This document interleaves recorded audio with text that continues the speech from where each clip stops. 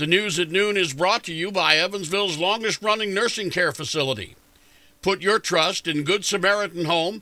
Let our home be your home. Learn more at goodsamhome.org.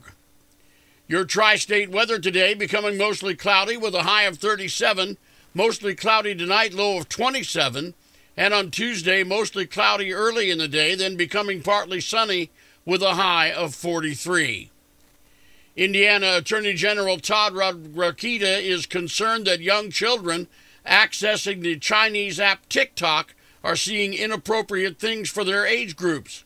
Rokita says Indiana is the first to file state-level lawsuits, 2 of them, in fact, against the company. This is trying to at least make TikTok be honest in their advertising, namely that it's not appropriate for 12-year-olds, that we got to raise that age, and that they are going to take your data. Rokita spoke with WIKY News by telephone early this morning. An Owensboro man is headed to prison for 10 years for running a pyramid scheme. Sentencing for Richard Mackey comes after a 3-month trial. Investigators proved that Mackey and Doyce Barnes of North Carolina sold positions in Infinity to Global, which was a $30 million pyramid scheme. Mackey has been ordered to pay a $100,000 fine. A restitution hearing is pending. The January 6th committee will meet for the final time today, presenting its final conclusions, and they're expected to vote to recommend that Donald Trump and others be criminally prosecuted for the assault on the U.S. Capitol and the effort to overturn a presidential election. ABC's chief Washington correspondent Jonathan Karl has more from the Capitol. After more than a year of investigation, over 1,000 sworn depositions, and 10 televised hearings, the central conclusion of the January 6th committee has been perfectly clear. The central cause of January 6th was one man, Donald Trump, whom many others followed. None of this would have happened without him. He was personally and substantially involved in all of it. The committee has made the case Donald Trump abused his power as president to try to overturn the 2020 presidential election. The Warwick County Sheriff's Office conducted an investigation of a Newburgh massage parlor. Deputies say they arrested 56-year-old Yanping Ma on prostitution charges. She's also facing charges of racketeering in connection with the Relax Spa just off State Road 66. Evansville police have made an arrest in Saturday's robbery at the Sunoco station at Washington in Kentucky. Investigators say a man pulled a gun on the clerk and got money before fleeing the scene on a bicycle. Saturday night, officers interviewed a person of interest, identified as 27-year-old Justin Mayserve. Cash believed to have come from the robbery was found in the suspect's backpack. He was charged and booked late Saturday night. A woman was booked into the Henderson County Jail Sunday on several charges, including kidnapping. Officers went to the home of Tammy Rogers on Bluff City Road Saturday night and arrested her.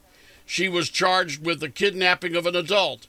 Rogers also faces 2 counts of wanton endangerment and terroristic threatening. Details are scarce, but authorities in Ontario, Canada say 5 people were killed in a mass shooting on Sunday. ABC's Brian Clark. Authorities in the Toronto suburb of Vaughan have not said much about the shooter who fatally shot 5 people before police shot and killed the gunman.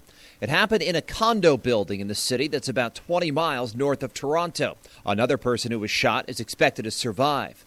Mass shootings are rare in Canada, and authorities say there's no further threat to the public as their investigation continues. Brian Clark, ABC News. An Evansville woman is being sought on a warrant for a fatal accident that killed a man. A warrant's been issued for the arrest of Janesha Turner. The charges include operating while intoxicated, causing death. It happened near the Circle K on South Green River Road on July 10th. 2 cars crashed, one of which flipped over several times, in which 36-year-old Frederick Moore III was killed.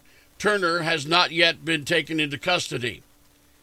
At least 11 people were seriously injured, including loss of consciousness, after a Hawaiian Airlines flight from Phoenix to Honolulu hit severe turbulence on Sunday. Non-seat-belted passengers and crew slammed into the ceiling when the plane dropped. ABC's Alex Stone reports. The Hawaiian Airlines Airbus A330 was nearing Honolulu and about to begin its descent when it hit the severe turbulence. Hawaiian Airlines Chief Operating Officer John Snook says it was a regular flight until the plane dropped. The seatbelt siren was on at the time that the incident occurred. Hawaii is dealing with thunderstorms and wind, which may have played a role in the severe turbulence. No, there was no warning of this particular patch of air at that altitude was in any way dangerous. The youngest injured was just 14 months old. Alex Stone, ABC News. Nationwide ATM thieves were caught in Evansville on Thursday. EPD was tipped off about an attempted ATM theft in Mount Vernon earlier that day. EPD was looking for a stolen F-350 around 8 a.m. after the theft attempt in Mount Vernon. Surveillance footage showed a car with Texas plates in an apartment complex parking lot. Later, EPD spotted a stolen truck in a different complex, saw the same car pull up next to the truck, and then 3 people get out. 27-year-old Leroy Mouton, Jr., 22-year-old Anthony D. Smith, 22-year-old Mark L. Dwellingham, and 19-year-old Marvin D. Dock, Jr. were arrested. All of them are from Texas. You're listening to the news at noon on 104 FM WIKY. From ABC News, Wall Street Now. Investors were headed to work with a rebound on their minds. Before the opening bell, Dow futures were 0.2% higher. The S&P and the Nasdaq were poised for slightly higher percentage gains. On Friday, the Dow Jones Industrial Average lost 282 points and closed back below 33,000. The Nasdaq Composite lost 1% Friday. The Standard & Poor's 500 gave up 1.1%. Holiday snow isn't the only thing that's falling right now. So too are gasoline prices. AAA says the national average for a gallon of regular is about $3.15. That's 15 cents lower than at this time last year. Experts say that by Christmas Day, drivers could be paying below $3 on average nationwide. Weighing a job that lets you work from home, but you wonder if it'll stay that way? USA Today reports that researchers find employers more likely to offer remote work if their competitors do. That dynamic could change if a tight job market cools off. Jim Ryan, ABC News.